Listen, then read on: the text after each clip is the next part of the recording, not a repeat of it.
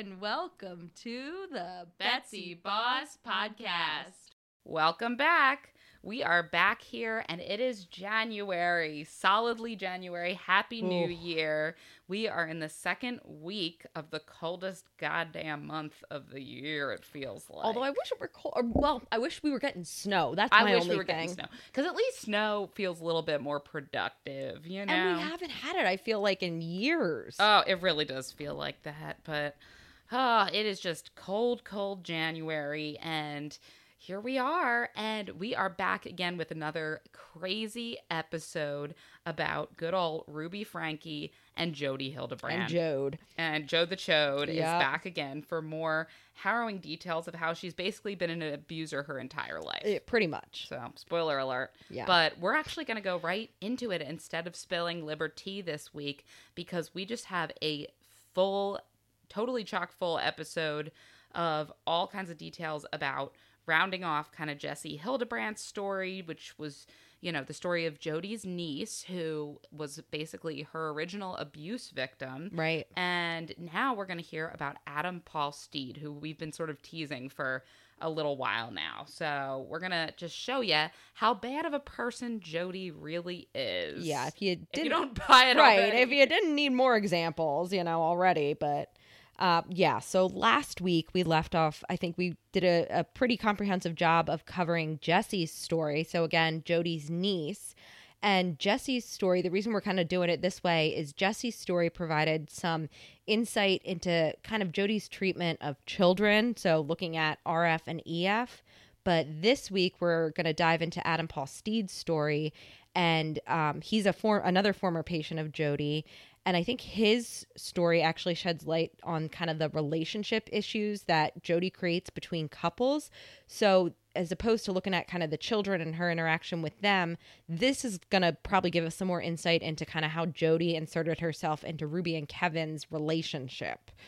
So, and just up front, we just want to say that this has definitely been a long series, but I think it's kind of important to tell this story in a comprehensive way, similar to the Josh Duggar story. At least for me, we were kind of talking about this before starting to record. I always like to have, all of the details, and more of a deeper dive is always welcome. So I hope you guys out there appreciate this too, because I think it's definitely a story that's worth telling. And hopefully we'll have maybe one, maybe two more episodes. But we really are kind of over the hump and more than halfway through, at least at this point. Yeah, and unfortunately, it really just does get worse every time. And like you said, Jodi is not limited to just abusing children. She's also an abuser of adults. She does not discriminate. No, there's no discrimination. There's no ageism. And she, like we've talked about in prior episodes, she just consistently crosses all sorts of lines. She crosses family lines. She crosses professional lines. She crosses the line from strictness into abuse. Right. That this woman has crossed every T and crossed every I. She just loves to blow through boundaries, and she's a bad person, frankly. She is. And I mean, it's not, it's become more and more obvious as her patients, and I hate to even call them her patients, but like as they've come forward and told their stories. Yeah, so we're going to get started with Adam Paul Steed here, and as usual, we like to set out a little timeline to tell you a little bit more about who Adam Paul Steed is and was, and how he became a victim of abuse at the hands of Jodi. So, in his early life, Adam Paul Steed was no stranger to abuse. He actually had been a victim of abuse by a Boy Scouts leader, which is really, really sad. Ugh. I mean, it's just, this poor guy, when you hear his story, it must really be heart-wrenching for him to have this sort of cycle of abuse and fall into these abusive situations over and over again. Yeah, and to keep coming back from it is pretty amazing. Yeah, so good for him. Good on him.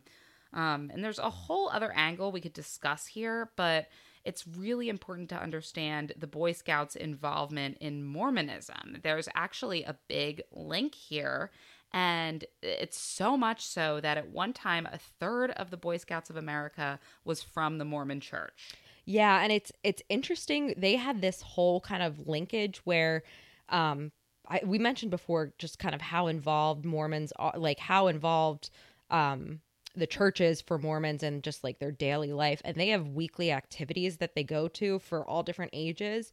And for the majority of the young boys up until very recently, that activity was Boy Scouts. So like it pretty much was synonymous with a church activity up until very recently. Adam did end up settling with the Boy Scouts of America following his abuse. And that just kind of is sad as well, because the Mormon church had an influence in Adam's decision to not charge the church with their involvement in his abuse. And sorry, I forgot to include this part too, but through kind of going to trial and bringing his case to court, he and his father, I think, were actually instrumental in changing, I wish I had written it down, but some specific law regarding some law related to kind of this interaction. So he definitely, turned this situation into something. And he and his family, like he could not talk highly enough of his father for supporting him and kind of pushing for change after what happened to his son. God, that's refreshing to hear, isn't it? It's shocking. Like that, I'll be honest, it's sad to say that, but like it is kind of shocking from this background and everything. His dad, like he has a very long interview that I watched. But like he talks about how his father essentially like spent all his retirement money and everything just trying to like support his son through this and advocate advocate for change. So yeah, it was very inspirational. Wow, that's really great. But yeah, I mean, unfortunately, Adam's issues with abuse would not be over following his settlement with the Boy Scouts. Yes, and sadly, he came into contact with a terrible person named Jodi. And sadly. Dun, dun, dun. Yeah. So, like a good Mormon, State Farm is there. State Farm is there. He married in the church, and after getting married, he went to his bishop looking for, just to get some marriage counseling. And his bishop actually advised that he join this program called LifeStar. And it's a Mormon-run, Mormon-created kind of 12-step program for sex addiction. Which, was Adam having any sex addiction issues of any kind at that point? No. And that's already red flag. Like, I'm looking for marriage counseling, not I have some issue with sex. Like, yeah. So, nevertheless, he took the bishop's advice. But we do want to kind of say, this is just kind of important to remember, that sexual sin, especially like masturbation and everything, in the Mormon church is actually a sin next to murder. So seems comparable. Yeah. And I mean, a great way to think, and like, oh, let me join a sex addiction program. And like, oh, all of this is just like, whoa, you can see where it's going bad really quickly. And interesting, Adam later learned that the bishop's brother actually owned LifeStar, like the whole program. And again, I mean, I feel like this is just a continuation of the theme that there's so much incestuousness. Yes. Throughout the Mormon church, oh, absolutely. The bishops, the list of approved vendors that were on the counselor list. Yep. So, again, it's just these themes sort of continue on, and you don't really know whose dick you're sucking. No, but like that sad thing is that it is this whole kind of like trusting because they're Mormon. And this actually was a whole thing. Ted Bundy joined the Mormon church for a short period of time and had like a ton of supporters in court and everything when he was first arrested, because they were like, oh, he's a Mormon, there's no way it could be him. And it's like, no, just because they're a Mormon doesn't mean they're right. Like, right. Well, or that they're moral. Right. Right. Exactly. So obviously this was a major conflict of interest. And also, it was very widely known in the Mormon world that Adam came into all this money after his settlement with the Boy Scouts of America. So, bishop brother, oh, let me funnel, this wealthy guy into my brother's organization. Like, yeah, it's bad all around. Ugh. And our girl Jode was actually the leader of the LifeStar chapter. So I guess they have different chapters in different areas. She was the leader of the chapter that Adam and his wife joined. And we'll see kind of as this progresses, though, this program was really an early precursor for the courses that Jodi would eventually set up with Ruby. Ugh. Well, and we all remember from our previous episodes how Jodi's focus in her practice, if you could call it that, was on sex addiction, masturbation, porn addiction, things of that nature that were just kind of guilt-ridden, loaded topics that she kind of cast onto these people who didn't have actual problems, right, and were probably just, if anything, experiencing normal development in the case of these teenage boys, these children that she abused. But that was her focus, was to shame these people and to call them, sex fiends and addicts, when really they were just normal people experiencing normal development. stuff. Yeah.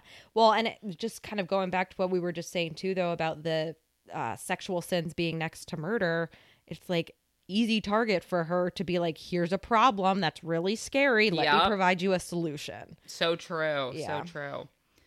Yeah. So Jodi's program involved basically a mantra that everyone has addictions that they needed to overcome. And she said that you could even be addicted to things like exercising too much, or addicted to reading the Book of Mormon. Again, things that we think of. Oh, haha, so right? Haha, funny.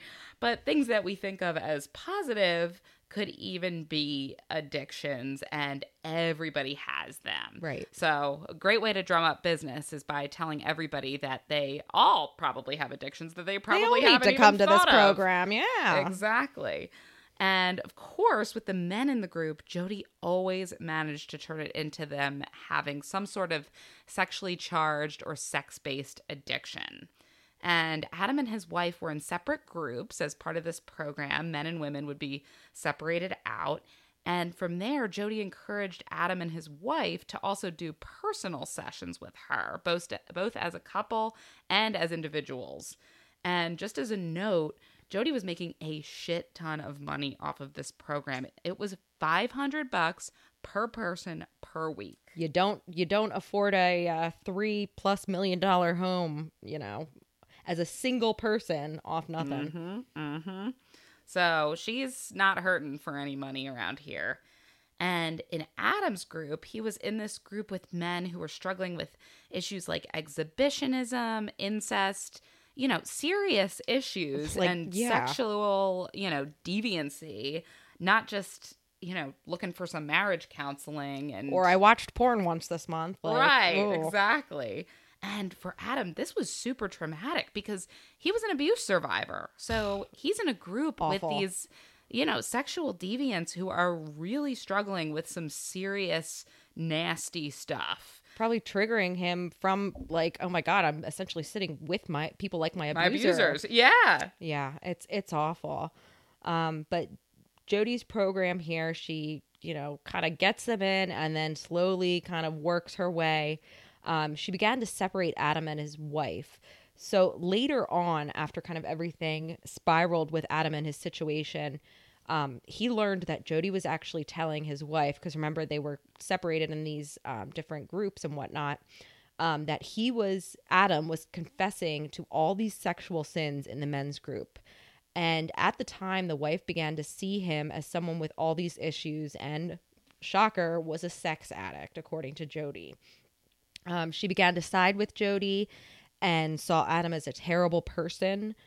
Again, like we've said before, any masturbation was seen as evidence of this. So just being a normal person, she's going to be twisting all these things like, oh my God, he's worse than I thought.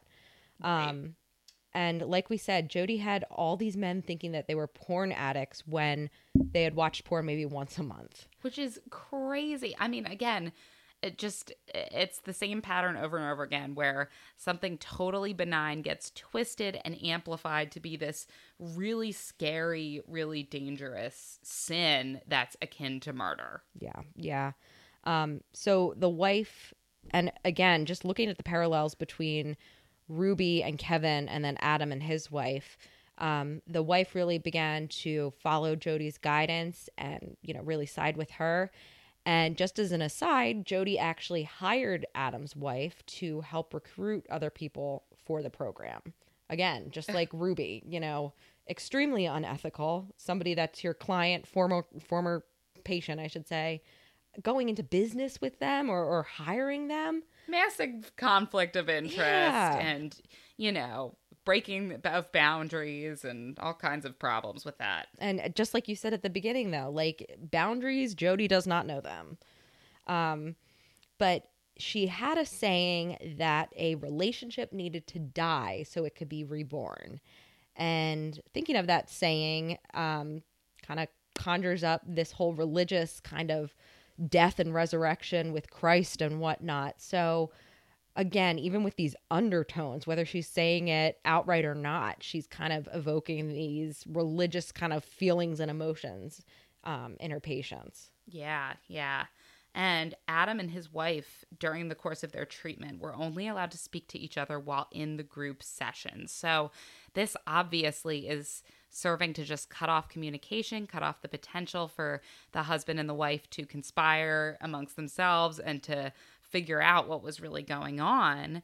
And they were still living together at this time, but while they're home, they're not talking to each other at all. There's no other time besides in these group sessions where obviously, it's broadcast in front of all these other people and group members. Jodi. And Jodi and these bad people who are involved with really weird stuff.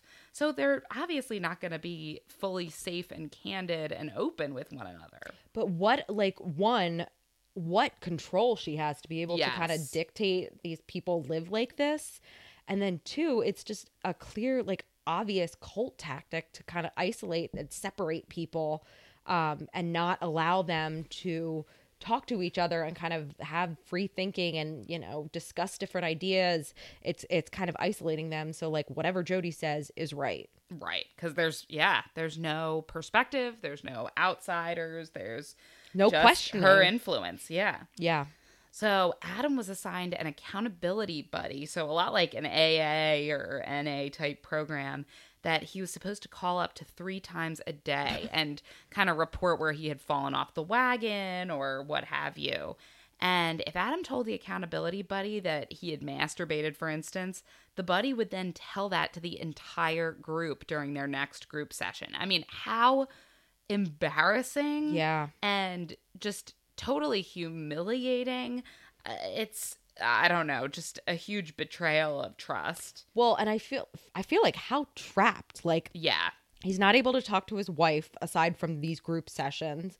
And then he's got this accountability buddy where anything he does, he's probably going to feel like he has to tell this person. And then there's, like you said, there's no, I don't know what to say, like sounding board. Well, there's no, and it's not the right word, but sacredness or just privacy to any of this. It's you're going to be outed. So it just, the shame that he must feel is just amplified by great, now this is going to be broadcast to this group in front of my wife and I'm not talking to her before. And it just that's a crazy situation to me. Well, and what's nuts too, and what's important to remember is, part of me would be well, why didn't he just lie to his accountability buddy and say, I was perfect this week, I didn't do anything wrong? Right. Well, because if you remember from last episode with Jodi Hildebrandt, Jodi has insane influence in these circles. Yep. She is a Mormon guru, and these people are looking at her as somebody who's super holier than thou, taking on the devil day to day, trying to save these wayward souls. I mean, they trust her completely and revere her. And if you're that deep into this religion, which he totally was. Right. You're gonna want to, how can I fix this? How, oh my God, I'm gonna try everything. And if Jodi has the answer, oh my God, I'm gonna follow it completely. Right. Yeah. So on top of just telling the group and having sort of public shaming, the group would also pressure the spouse of the partner who had had a transgression to inflict some sort of punishment on the spouse with the issues. And as a note, Adam also said that many of these groups were led by lay people and non-mental health practitioners. So you've got people in control who should not be taking the reins here. Absolutely. Like, as if Jodi should have been. But, like, then you had just these lay people who are making it up. Yeah, just making up the rules as they go along. So eventually, Jodi had Adam's wife write a contract where she would no longer act as his wife. Which, meanwhile, wow, really a contract there. It's more of just a statement. Like, yeah, exactly. I'm not going to be signing that. Yeah, like, there's nothing binding about this. Right, I don't agree. Like, what's in it for me? Right? So John DeLynn, a licensed psychologist and a host of the Mormon Stories podcast that we talked about last week, which covers different stories of those who leave Mormonism eventually and live to tell the tale, was in touch with other patients, and this is the pattern that he says happens. So here we go. First, the husband gets kicked out of the bedroom. One man, I mean, this is just, it's so sad and it's so wild. I mean, I remember when this story first came out, you know, they were talking about kind of women like were taking it back and they were sort of kicking their husbands out of the house and all this stuff. And it was kind of like, I mean, that's kind of silly, but it really is very, very sad. And it's a systematic, demeaning, demoralizing behavior that just reduces your husband and partner to just something very different, as we'll see. So, like I was saying, one husband was kicked out of the bedroom and one man was actually made to sleep in their home office just for masturbating. Yeah. And it's sad too. He mentioned in the story that like, he's obviously still in the house and his kids are like, Daddy, like, why are you sleeping in here? And it's like, what does he say to them? Like, oh, I like, was sinned against mommy, or like, I did wrong by mommy, or what, like. Well, and then it creates distance with the kids. It, makes him look shameful. And it's just a vicious cycle that starts there. And then the second step is that the wife will be told by Jodi not to engage in sex with the husband. So they deprive her husbands of sex. Then third, because the husband's deprived of sex, he'll ultimately fail and masturbate again because no outlet. There's no outlet. There's nothing going on. He's probably feeling all kinds of ways. There's no drinking in Mormonism. There's no other vices available. Very true. So surprise, surprise, you're going to go back to your only quote unquote vice, and it becomes this cycle. Then the final step is that the husband gets kicked out of the house. Yes. And we're not going to get into it in this episode, but what we've learned about the situation with Ruby and Kevin, let's just say it's absolutely this situation, but with even more kind of crazy factors with Jodi involved. So this gets even crazier with Adam's story. Jodi actually goes on to take further action against him. So Jodi, again, she gets the woman in the relationship to really side with her and kind of twists everything. She got Adam's wife to believe that he was a pedophile. Insane. Yeah. And like, for someone who was abused by a pedophile, like this poor guy. Yeah, is being like gaslit for his wife to think that he's one of them. It's awful. And she convinced the wife that he was too dangerous to be around their children. They actually had 2 small children at the time. And there was a whole kind of story around that too, where she kind of coached his wife to kind of entrap him. And it's insane. She also then got Adam's wife to eventually take out a restraining order against him. So it really escalates. Like, it's not just kind of Jodi's thoughts and everything. It goes into the legal system. And there's a lot of other legal court-related actions and stuff that kind of happens in Adam's situation. We're not going to get into it because it's a lot. But essentially, she's able to kind of cut him off from his children altogether. Now, this is where it gets like, I don't know, just crazy to me. At the time, Adam was actually a student at BYU. And BYU, so Brigham Young University, it's a Mormon, I don't know, sponsored or run university. So everything kind of Mormon is almost kind of amplified there too, because it's just like, let's bring together all these Mormon youth and like, you know, they have an honor code at the school and it's extremely strict. You can get kicked out for having sex, as well as all these various other acts that are just like unbelievable, especially for college students. Right. Like pretty minor and pretty much normal for anywhere else. Like, you know, it's pretty much guaranteed that these acts are going to happen at some point along the way. So people must have been getting kicked out left and right. Yeah. And this, I will say, in the last like couple of years, it's kind of gotten more attention, and it absolutely is another rabbit hole that's really interesting to go down. And it gets really problematic with kind of how the honor code relates to the LGBTQ plus community, because the Mormon Church is very much against that, even though they'll say this, they support the community. It's a mess, and it's really, if you're interested in that, it is something interesting to kind of look at. But Jodi actually went to the honor code office and told them all these lies about Adam. Ugh. It just like, she is destroying this man's life. Like, it's her goal. Which also, I meant to ask, does she have anything specific against Adam?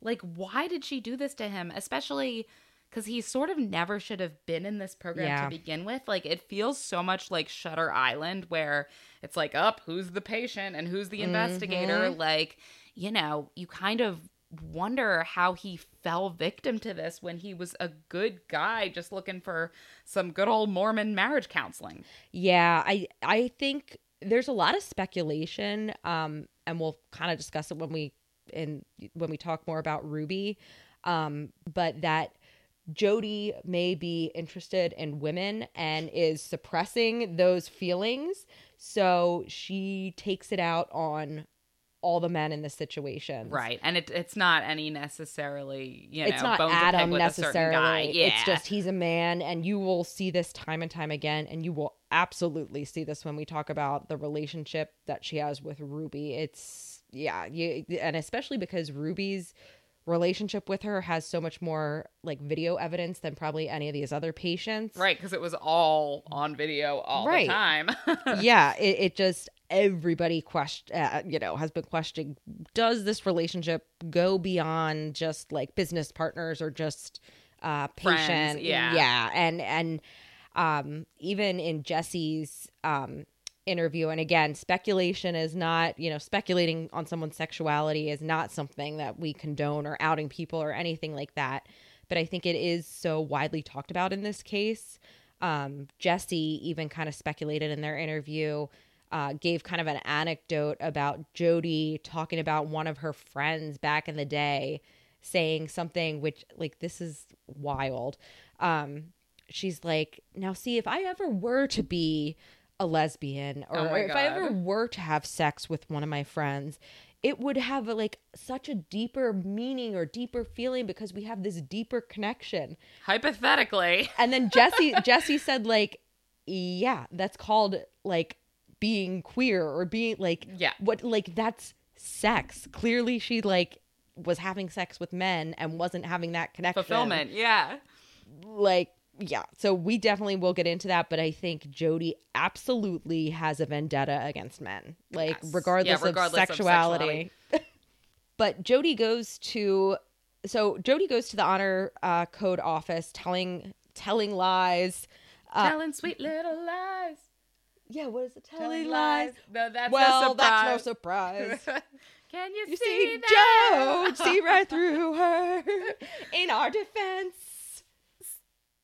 ConneXions. I don't know. Nice. Not really. But she went to them saying that Adam was this extremely dangerous person.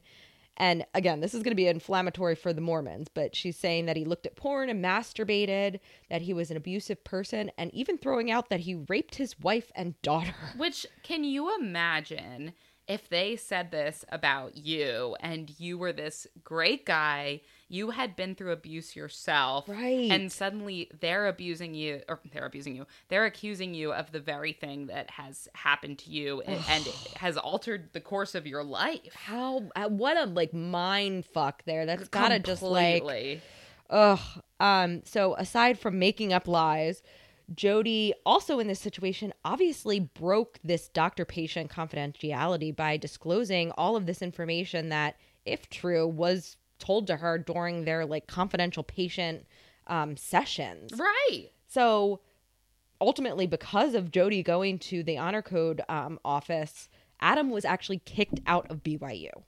Insane. So yeah, she's out here just completely destroying his life. I mean, this is his education. It's really sad.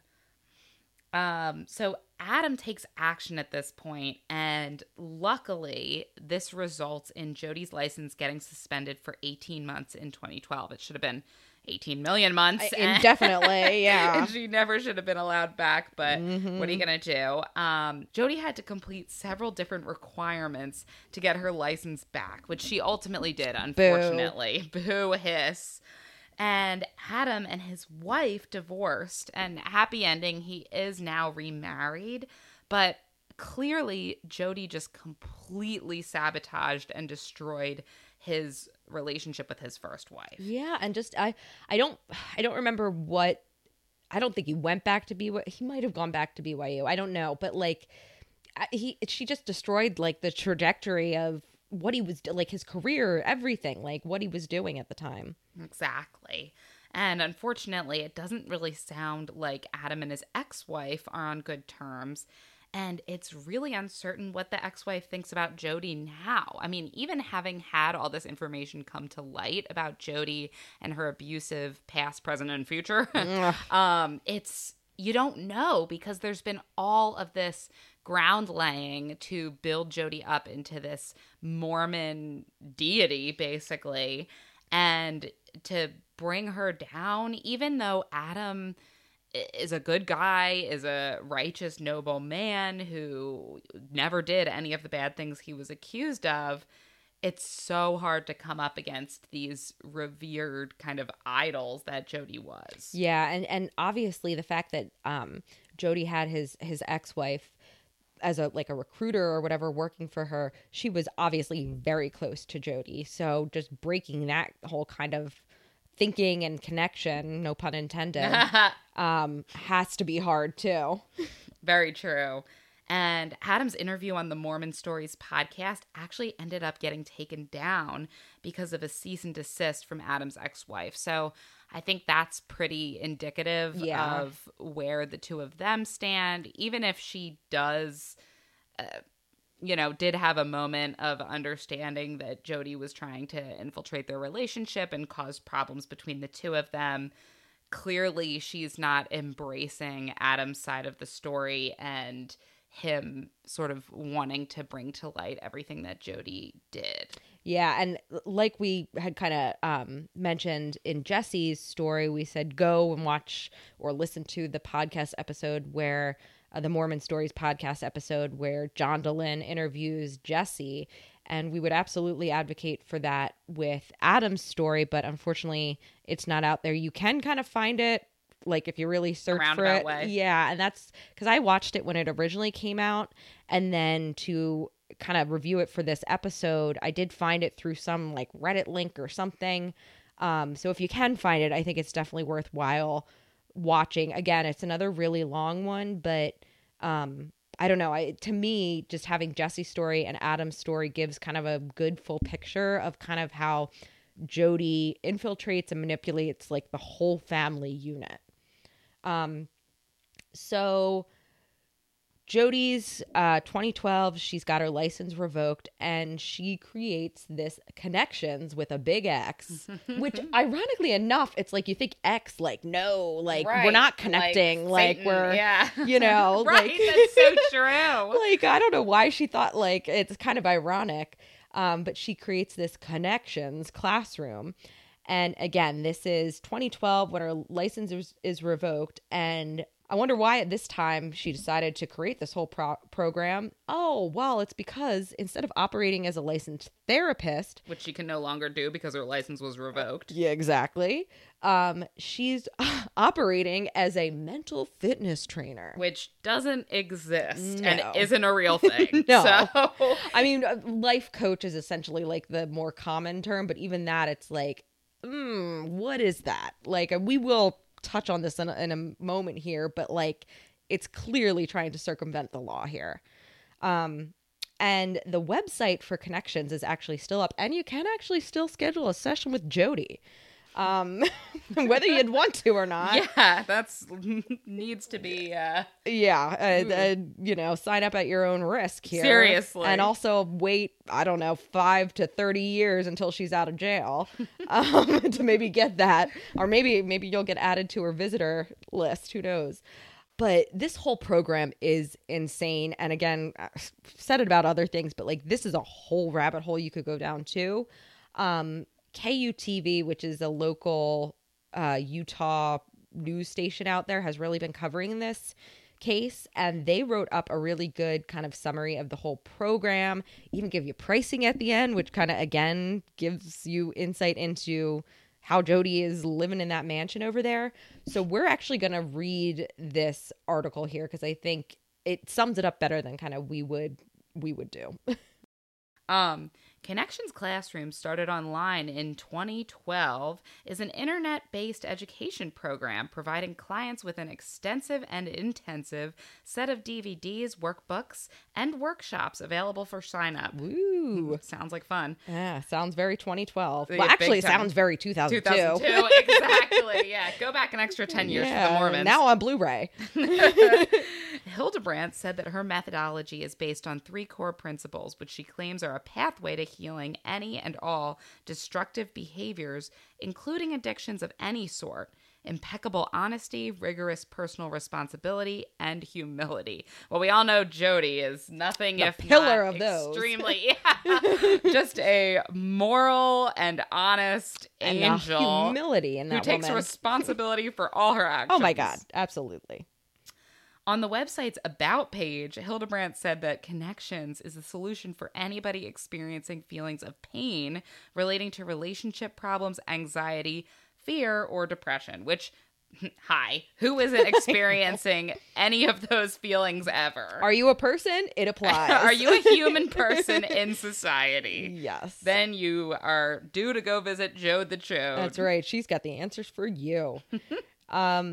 Hildebrandt assured her clients that the program would invoke feelings of change, wholeness, centeredness, empowerment, liberation, freedom, and would lead to greater interpersonal connections without an X. Yeah, that connection is spelled normally, thank God. With a self-dubbed, compassionate yet direct and clear collaborative work ethic, Hildebrandt said that the program would promote a solid and stable recovery with its 3 necessary pieces. The client's willingness. Like, okay. Which is an easy no on that one. Like, well, okay. Like, obvious. If you're signing up, like, nobody's being court mandated to sign up for Jodi. Her team's thorough education and the combination of the 2. So, really just 2 things. Thing 1, thing 2, and the combination of thing 1 and 3. thing 2. So that 3rd thing. Hey, therapist, not math is not her strong suit. No, she's not doing great. And the combination of the 2 to create connection and a support system for the client. The classroom is led by Hildebrandt in a variety of topics, including family 101. Those are 2 separate things, by the way. I think maybe it should be family 101. I don't know. Parenting and expert topics, whatever that means. Expert topics. Expert on what? Like being an abusive bitch? I swear to God, how to put your kid out in the sun, like how to hide that you're a lesbian really, really poorly. Don't take basketball pictures. That's all I gotta say. So on the website's Meet the Business team, Ruby Frank, we don't want to. I'd rather not. Ruby Franke is listed as a, qualification here, certified mental fitness trainer. Certified by who? Jodi.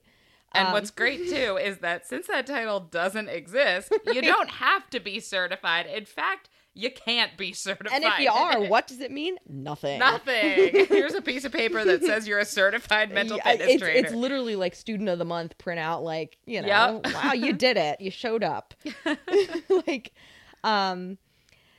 So certified mental fitness trainer, providing content to ConneXions, social media platforms, and podcasts. Ooh, we could have done a collab. Too bad she didn't come on. Yeah, centered around empowering parents and children to live in truth. And let's just say here, truth has a capital T, which we will be coming back to that. Yes, we will talk a little bit more about that, but very important.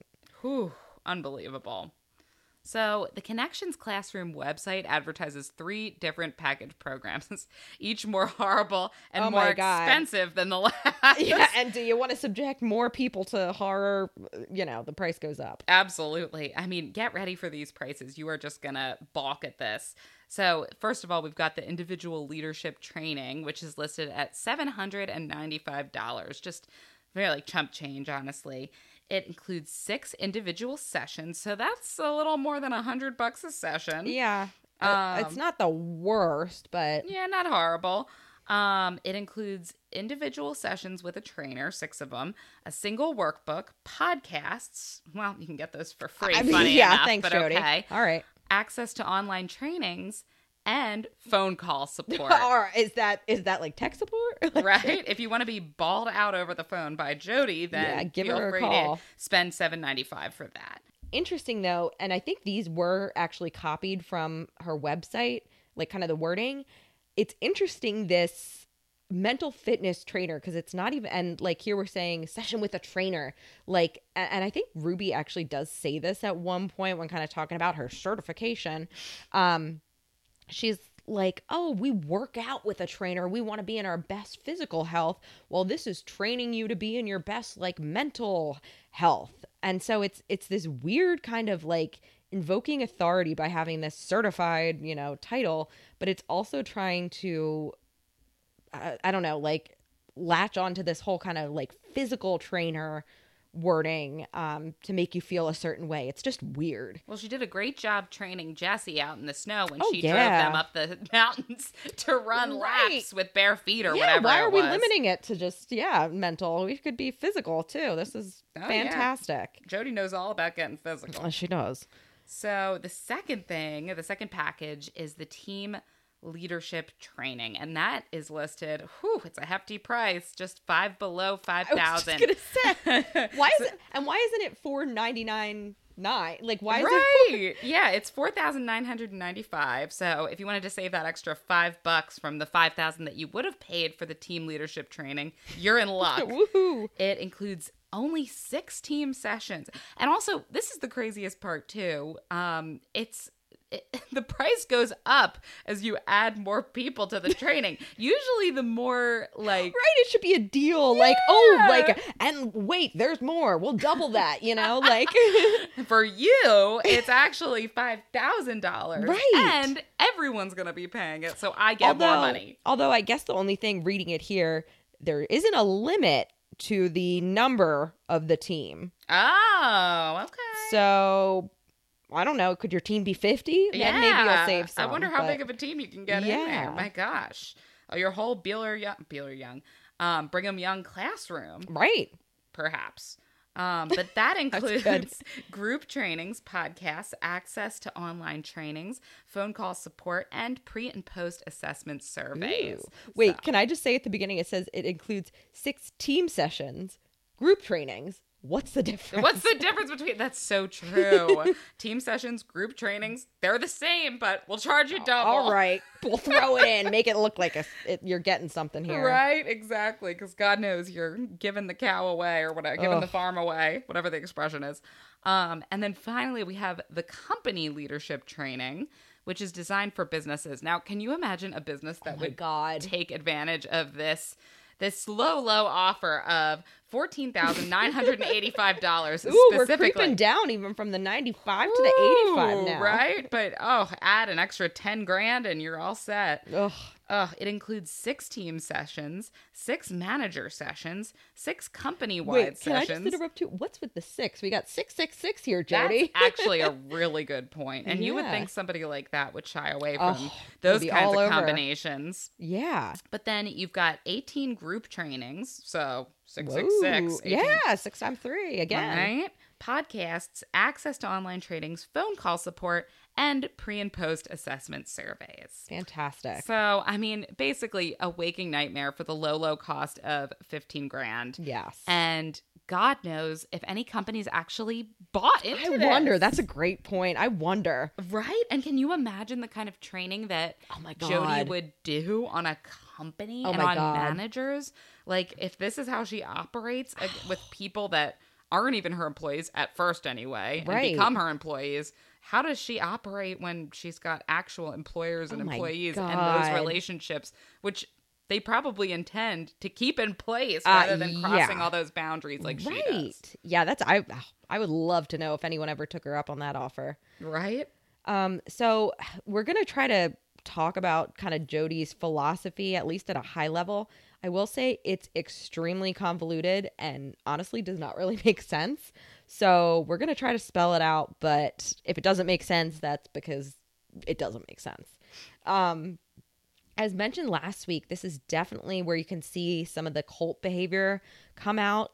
Jodi is making up this terminology and kind of using it to control people and form these rules. And really, in the end, it's just, a control tactic to serve her own motivations. So very high level, but these are like the terms you need to remember for this whole program. You live in truth. And Capital T. Capital T, yes. The capitalization is very important. So you live in truth, and if you're not living in truth, you're living in distortion. Capital D. Yes. To live in truth, you must be honest, responsible, and humble. And so those, 5 words are kind of the buzzwords that you will hear throughout anything Jodi talks about. Like her whole philosophy is these 5 terms right here. So when trying to understand this whole mentality, I actually found a good summary by user Sindstar, I guess, on the 8-passenger snark Reddit. Because I was just out there trying to look up, like, what does this mean and how can I summarize this in a pretty succinct way? So this user says, so she started this off as principles that involve taking responsibility for your actions, agency, and choice and behavior to combat life issues and mental health issues instead of medication, of course. Of course. Yeah. We would never. No.